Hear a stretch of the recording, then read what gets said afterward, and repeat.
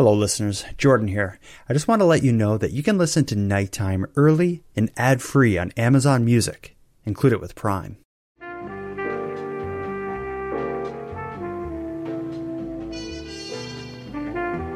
You are tuned to the Nighttime Podcast, focused on the fringe of Canada.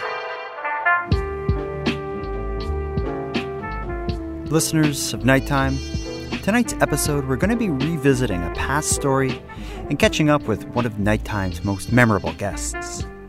But this isn't going to be your typical update episode. This is going to be a wild one.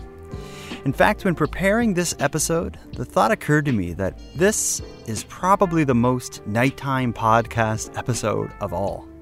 So many elements of what makes a story suitable for this show seem to have suddenly converged and combined themselves into a mess.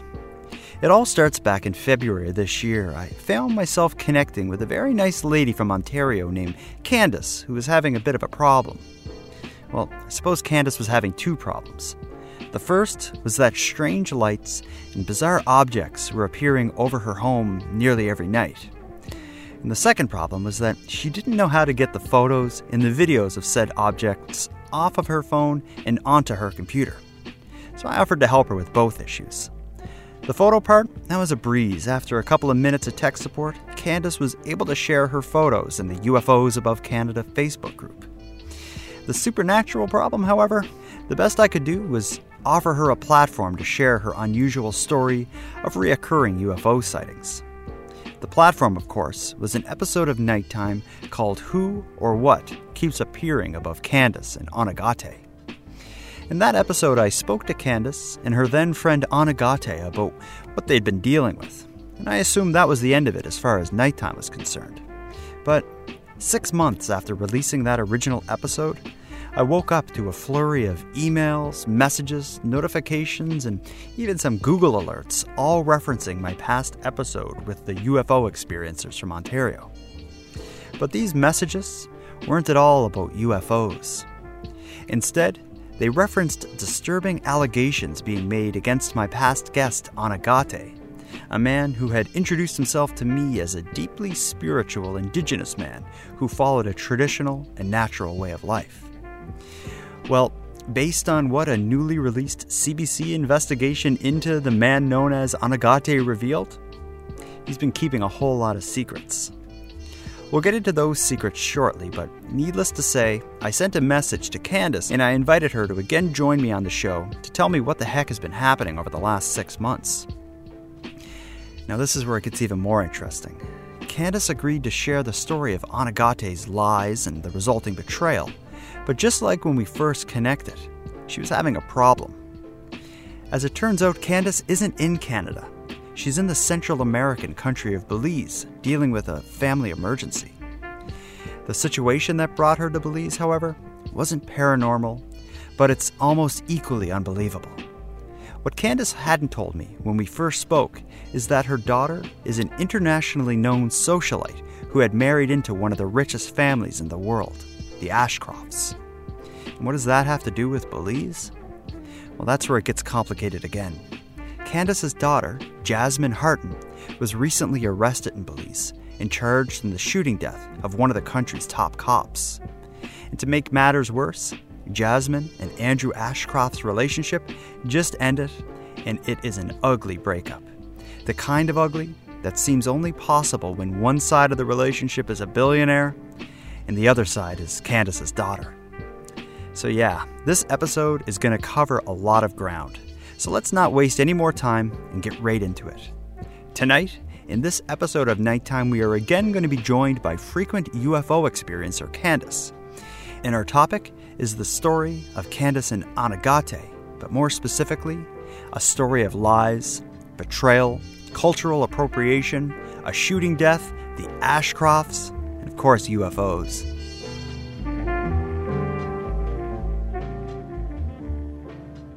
When we first talked, I think it was about 6 months ago, at that point, your life was taken over by strange sightings of unexplained objects above yourself and your then partner, Anegate. So let me just start by asking this. It was almost nightly sightings that you were seeing these things and photographing them. Has that changed?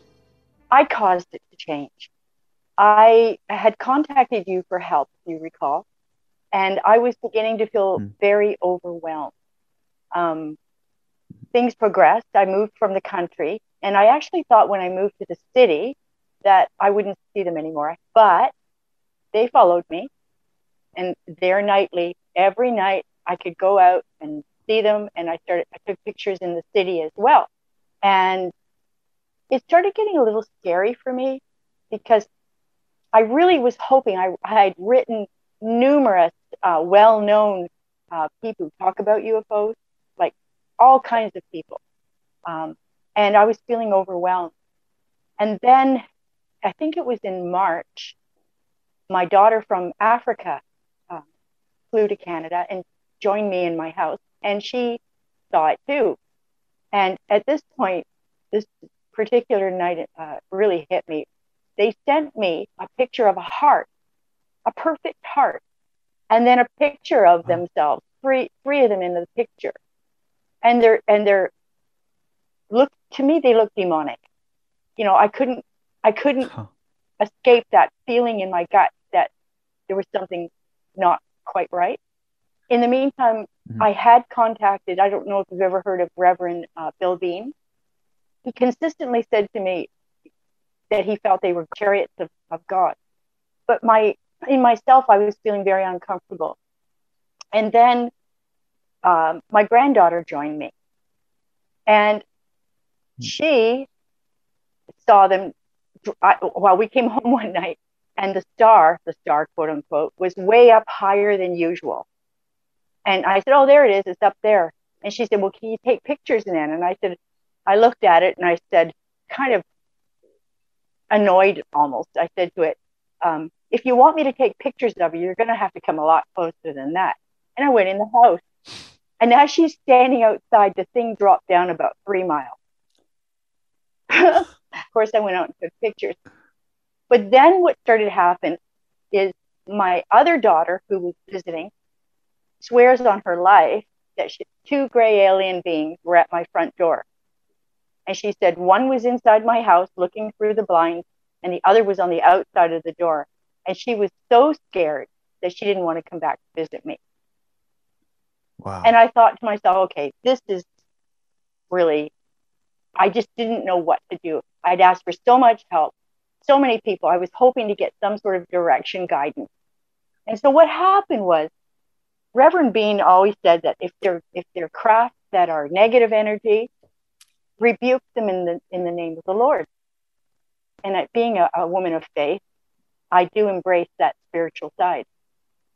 And so I walked out. I was finally sick of it. But I walked outside and I looked at them. And I said, you know what? If you're of the light, I welcome you. But if you're of the darkness, I said, in the name of Christ, be gone. And I rebuked them. They left.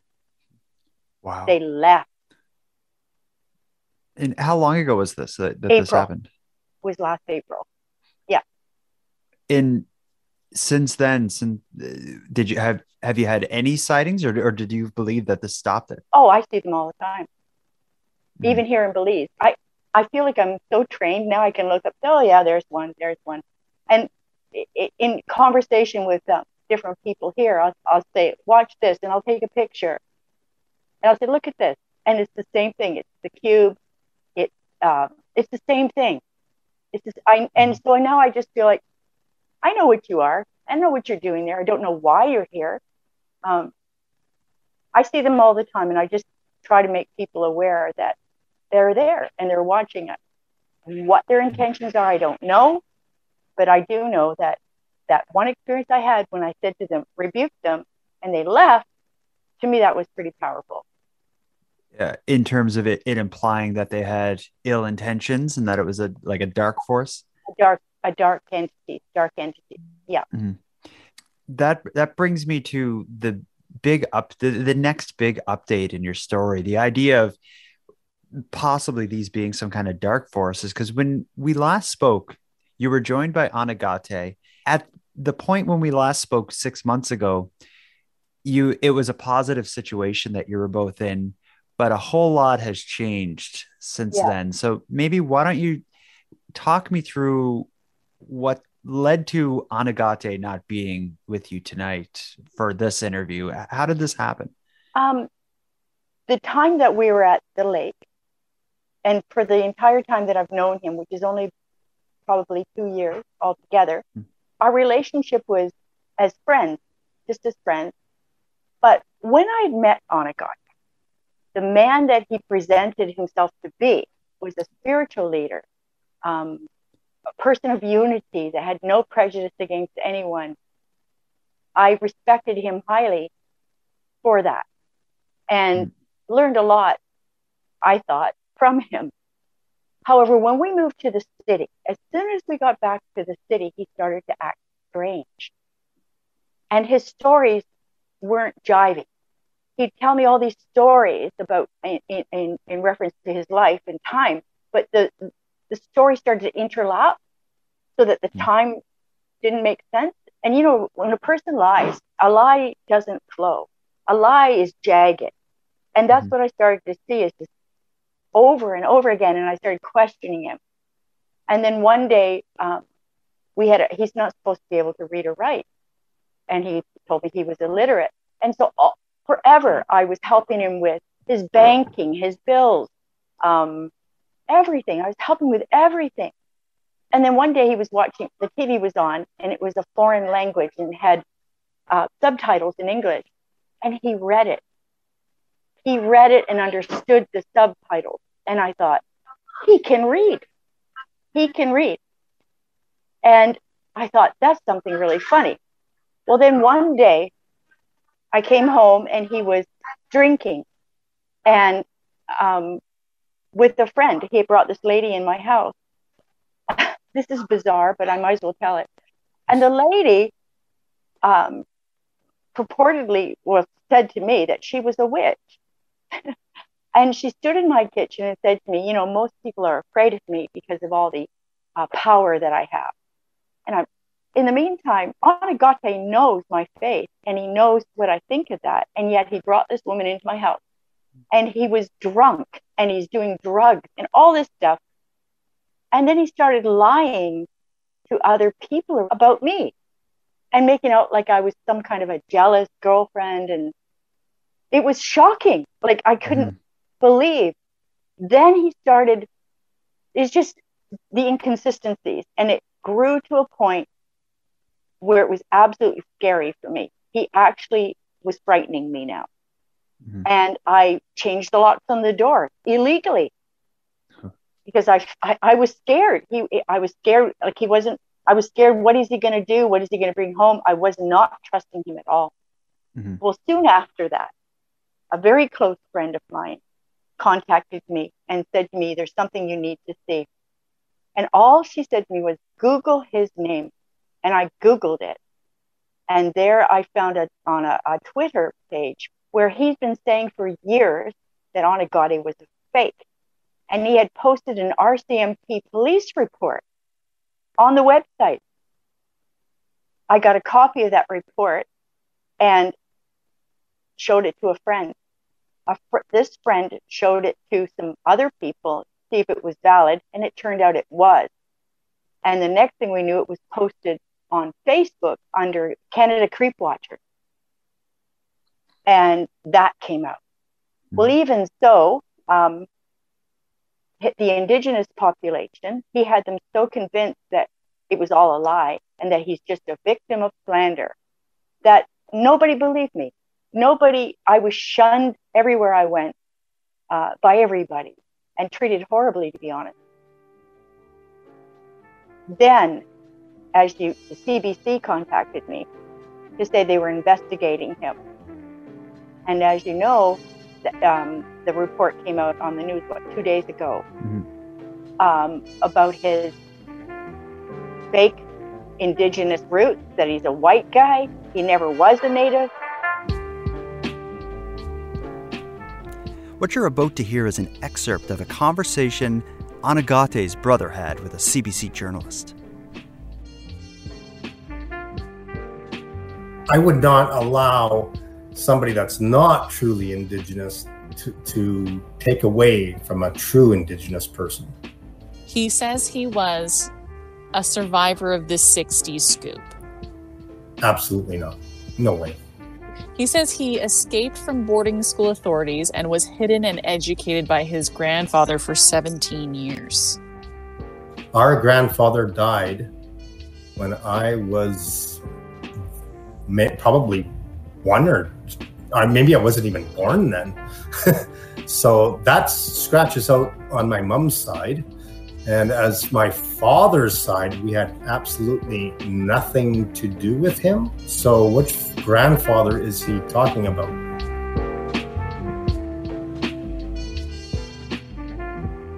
And Anegade is not his name. He had a very... Maurice Blanchard. You see, he told me that he was taken at 5 years old by the 60 scoop, and that they nailed his feet to the floor, and that he suffered an incredible torture and all this kind of stuff. He told me that his wife was dead, and that he told me all these stories, and it turns out he's got I found out today, actually, just today, he has a wife. She's still alive in Canada. And yet he apparently married this other woman in Minnesota. I mean, there's just so many things coming out. And then I was so surprised to see on the police report that he actually had sexual assault charges. His police, that police report you're talking about, I saw that as well. And it's not your typical police report. It's sexual assault, violent crime, break and enter. Right? Like, it's scary. Yeah. It was really scary. I mean, the first thing I thought was, oh my God, I'm so lucky that nothing happened to me, because I was alone with him for months. And I was just shocked. When that report came out, ladies started to come forward actually online, and I read some of their testimonies. And one lady said that he'd abducted her when she was 17 off the street. And then another lady came out with a similar story, but it happened to her in Kingston, when some of the Indigenous spiritual leaders had handed her over to Anegade as a spiritual leader to help her, and he'd attacked her as well, and she was too ashamed to tell anybody. Wow. So he managed to also convince some Indigenous, like actual Indigenous people were convinced by him. Yes. In some aspect, it seems. Yes. And I've also saw he won awards for Indigenous arts from a university. Yeah. He told me that he worked at the university teaching Native language. He received grants through the government. I don't know how much money they paid out, but whatever it was. And so he used this fake front life to get himself ahead. He always portrays himself as this poor victim, and he'd get everyone feeling sorry for him. And I felt sorry for him too. He had me convinced that everyone was just against him, and he used my heart. His claims of Indigenous heritage, the CBC article makes it sound like that isn't true, at least according to his family. Do you know if he actually has any Indigenous blood or background? Do you know anything about the end result of that? I don't. I only know what everybody else knows, what I've read, the claims that he has no roots whatsoever. He has introduced me in Kingston. He introduced me to a lady who he told me was his sister, and she's Indigenous. Maybe that's not even true. I don't know what's true anymore. Wow. But when you knew him, in your mind, he was an Indigenous man who was brought up in that culture. Yes, and he told me without any question. Yeah, and he told me he'd lived in the bush and hid for years, and he told me that his wife was dead, that he was looking for a new wife, just all kinds of things like that. And then today I find out he has a wife that's still alive. That was shocking to read. Shocking. I read that myself today. I'm still processing it, to be honest. I'm still processing. Yeah. And then I can only imagine. And it's so disappointing because, you wish people well. And for instance, he has a coloring book he's done because he is a good artist. And this was an Indigenous coloring book called, I forget the name of what it is, but I read today on Facebook, they've removed all his books now. I'm sure that this has affected so many people that put so much trust in him. What do you think his motivation was? Like, when you hear this story of somebody who has this fake identity and they're appropriating the different cultures, like, I would expect it's the kind of story where he was trying to get money from you and stuff, but it doesn't sound like that was the case. It sounds like, if anything, you were just kind of looking after him. Yeah, and actually he was very generous with his money. He didn't try to do that with me. If anything, though, just this role he was playing to get sympathy I actually don't even understand, to be honest. I can't understand that mind work. I don't get it. And when I read the CBC article, it's there's not really much room for debate, because they managed to get in touch with his family, who are like, no, like, we weren't affected by the 60s scoop. That's a very easy lie to uncover. I don't know what he was thinking. I don't Absolutely. know. I mean, I watched that myself just today, listening to his brother talking about their family, and it makes you wonder how he thought he could get away with this. And the only other thing I can think is maybe he's extremely mentally ill. I'm not sure. I'm really not sure. So, it's just bizarre. Yeah. So you had told me about that you changed the locks, you separated yourself from him, knowing that it was, either unsafe or pretty close to it. How did he react when you confronted him to, like, Anegate? What is the story with all, like, this doesn't add up? What is the story? He wouldn't look me in the eye. He would not talk to me one-to-one. Instead, he went to his circle of people that he had gathered around him, this particular circle of people, and they were Indigenous people, and had them convinced that I'm the Wicked Witch of the West. And I said to him, they don't know, do they? You've hid that from them. You've hid that. And so he plays these roles wherever he goes. He twists it to his advantage, whatever his intention is. So did redemption come in the form of this CBC article, or is that what it took to show them? For me, redemption came when I saw the RCMP report. And then I did a little research myself, easily found his high school picture, which means he could read and write all along.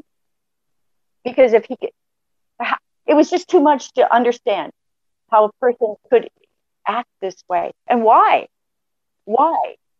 I was with him alone for months, and I listened to all his stories. But then the stories started to interlap, and they didn't make sense. And so I'd question him, and then he wouldn't have an answer for that. And so my flag started to go up a little bit. I started thinking, there's something fishy here. There's something going on here. And that was when it all started to happen. Wow. Now, one part of the story that he couldn't have faked is when you both became close, is when the UFOs appeared, or when the objects you saw appeared.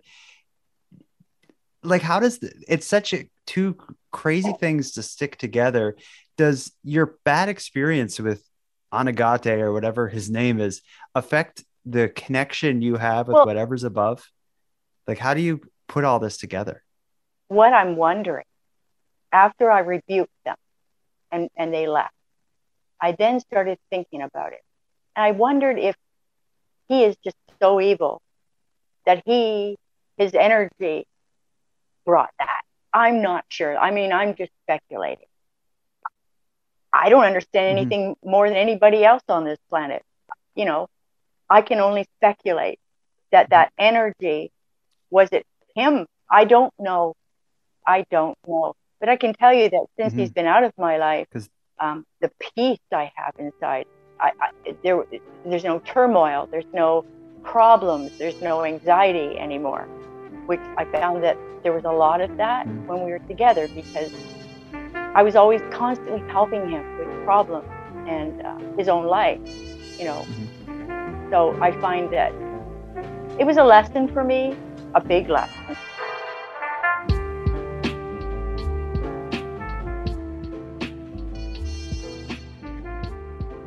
They haven't gone away. Anegate is a whole bag of fraud and complicated lies. Here's the next big update. So we're talking now with you, and you are in Belize, as opposed to Ontario or Hawaii, where you typically spend your winters. This is this whole other complicated situation. Tell me why you were in Belize. What brings you there? My daughter is Jasmine Harton, and her spouse was Andrew Ashcroft, who's the son of Lord Michael Ashcroft. A part of my life I don't tell a lot of people about. I lived a very normal, quiet life in Kingston. But what no one knew is that although my daughter's a multimillionaire, I didn't expect her to just shower me with money all the time. But she's the kind of daughter, for instance, when I needed a car, she threw me $5,000. Go buy a car, Mom. You want that car? Sure, have that car. You need this or that. She always has been there for me. And when on May the 28th, she had a horrible accident. Her friend, the Superintendent Jamat, was having personal problems, and she invited him to San Pedro in Belize, on the island where she lived, in Ambergris Caye. And she gave him a suite in her hotel. Her establishment was called the Grand Colony. And that night, they'd all gone out and socialized. But he'd been drinking all day. And it was midnight or close to midnight when they walked out the back door of the estate, and there's a pier right in the backyard, and they sat there. And because she'd had some problems in the past with people trying to hurt her, he felt that she needed to protect herself. And so he was showing her this gun, and he had neglected to check the chamber. Oh. And so he's showing her, telling her how to put the pieces in, and the gun went off. And he was shot in the head. She herself tried to resuscitate him. She called the police for help. She called everyone for help. And they came, and then she was arrested and in a lot of trouble. And so when I received the phone call from her, once she got out, they had her in Hattieville prison. And she got out, I got a phone call, and all she said was, Mom, I need you. I need you with me. And I was on the next plane. And I've been here to support her, to help her through all of this. This morning, socialite Jasmine Harton is out on bail on the charge of manslaughter by negligence after the death of one of Belize's top cops, Henry Jamat. Harton is the longtime partner of Andrew Ashcroft, the son of British billionaire Lord Michael Ashcroft. The family recently opened a new upscale hotel in Belize. In court, the prosecution telling the judge Harton admitted she had been drinking when Jamat handed her his gun and asked her to practice unloading it. That's when prosecutors say she told police the gun went off accidentally, hitting the father of five behind his right ear. Jamat's body was found in the water nearby. The judge ordering Harton to pay the equivalent of just under $15,000, surrender her passport, and keep to a strict curfew. So just to understand how complicated it is, your daughter's in a country where her ex is one of the most powerful people of one of the most powerful families. I've read news reports where it seems like a lot of people are worried about your daughter being in that country because of the influence her ex and his family have. They basically own the entire country. And in this country, money buys loyalty. Mm-hmm. And she realized the family was distancing themselves from her rather than supporting. And that's been the issue that we're facing. I'm sure people have seen, we went to see the children. I brought gifts from Canada. I wanted to see the grandchildren. And so we went to San Pedro to see them. and walked up to her establishment where her own security barred her from going in. Her own security. And she's saying, what is wrong with you people? At this point, Andrew showed up, and we were saying to Andrew, why are you doing this? Why are you doing this? What's going on? She just wants to go into her own apartment and get some personal belongings because she had nothing. And she wanted to see her baby. And he barred us from that. And the officer standing there, I looked them right in the eye and I said to them, do your job. My daughter is asking you to escort her to her apartment to gather her personal belongings. And they looked at me and smirked and refused to move because they were under orders not to. In the way it's set up now, she can't be in Canada waiting trial. You're stuck in Belize, and you're going to stand by her there. No matter what.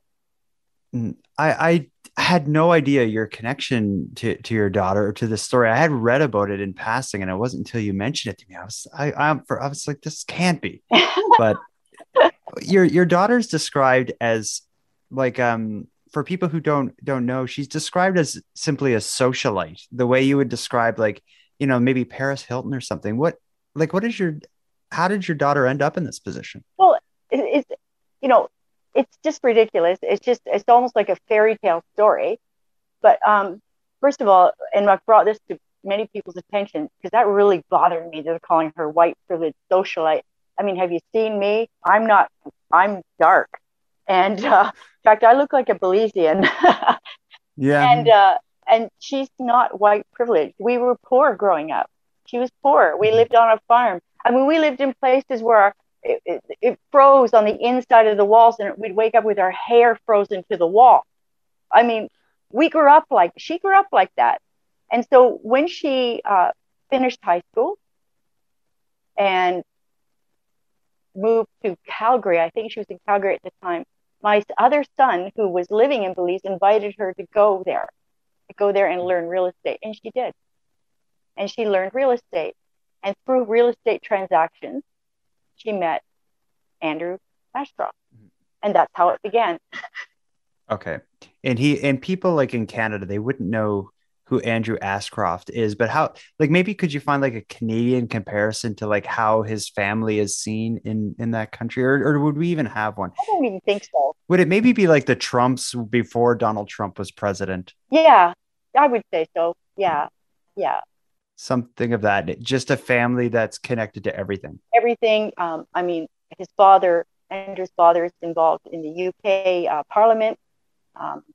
Purportedly, he helped fund David Cameron into power in England. You know, I mean, this is a level that I'm not familiar with. I'm just an ordinary person. Mm-hmm. And I have no idea even how these people think, although I am learning since I've been here how they think. It's been quite an education. Wow. Let me ask this, Candace, over the last year, your life has become completely bonkers. Did you see any of this coming?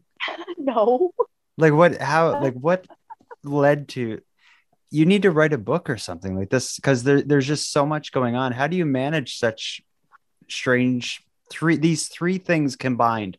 Any one of them is more than the average person could handle. When you think about it, UFOs, Onagade, the Ashcroft.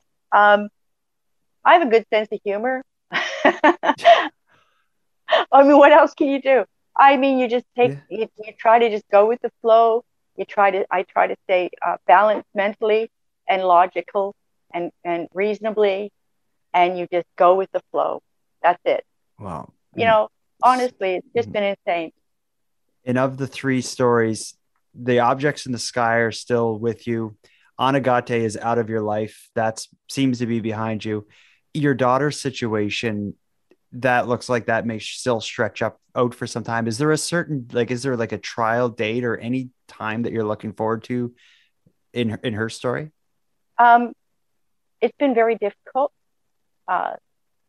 Trying to find a lawyer. For instance, he's kept the children away from her. Under Belizean law, the law here, even if you're an unwed mother on the beach, your children are yours, the woman.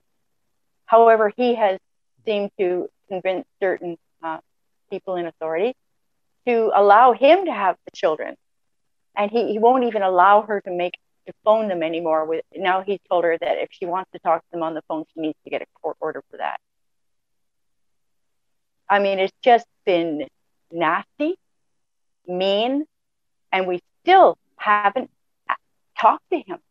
We even the police here have said to us, why wouldn't you two act like two grown adults and just very quietly, discreetly have your breakup and let her have her things and, you know, have her children? And why are you doing this? And we've said even to the police, we don't know why.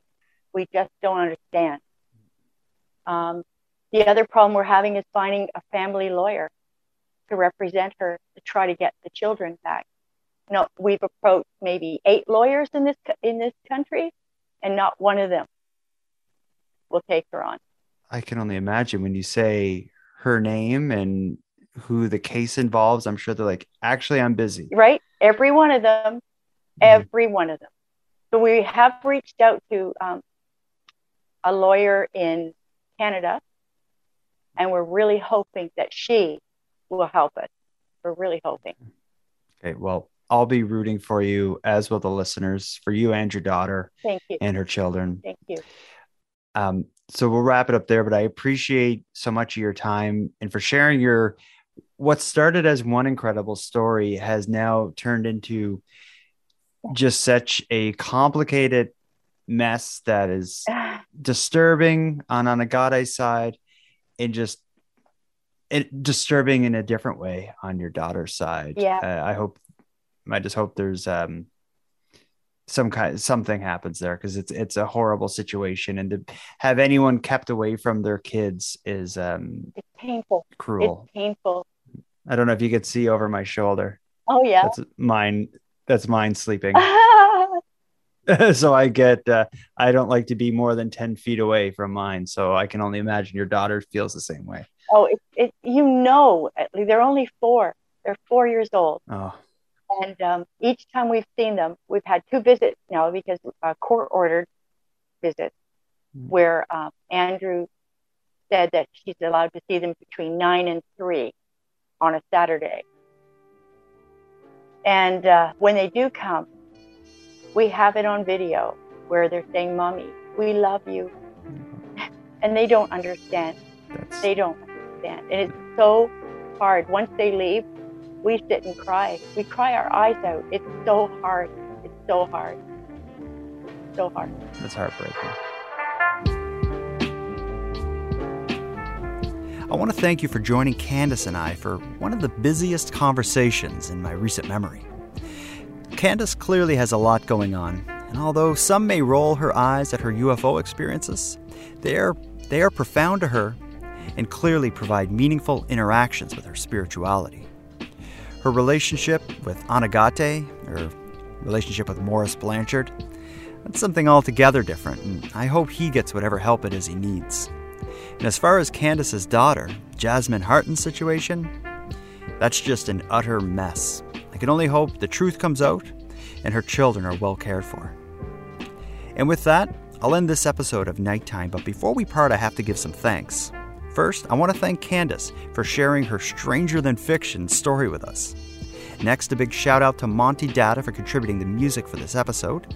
It's a piece called Noir Tokyo.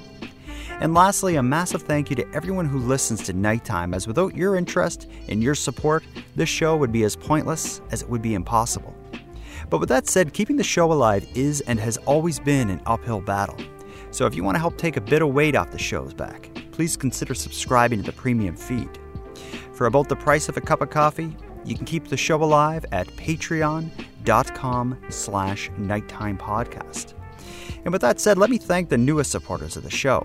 Mary, Maura, and Naiza, thank you for your generous support. And for anyone else who'd like to help support the show but can't do it financially, you can give me a big hand by simply sharing the episodes across social media and letting your like-minded friends know about what we're doing here. If you have any story ideas or if you want to give feedback on the show, find me at nighttimepodcast.com/contact or on Facebook, Twitter, Instagram, and I'm often live on the Nighttime Podcast YouTube channel. So that's it. Until next time, take care of each other, hug your loved ones tight, and let me know if you see anything weird. What you're about to hear is an excerpt of a conversation Anagate's brother had with a CBC journalist.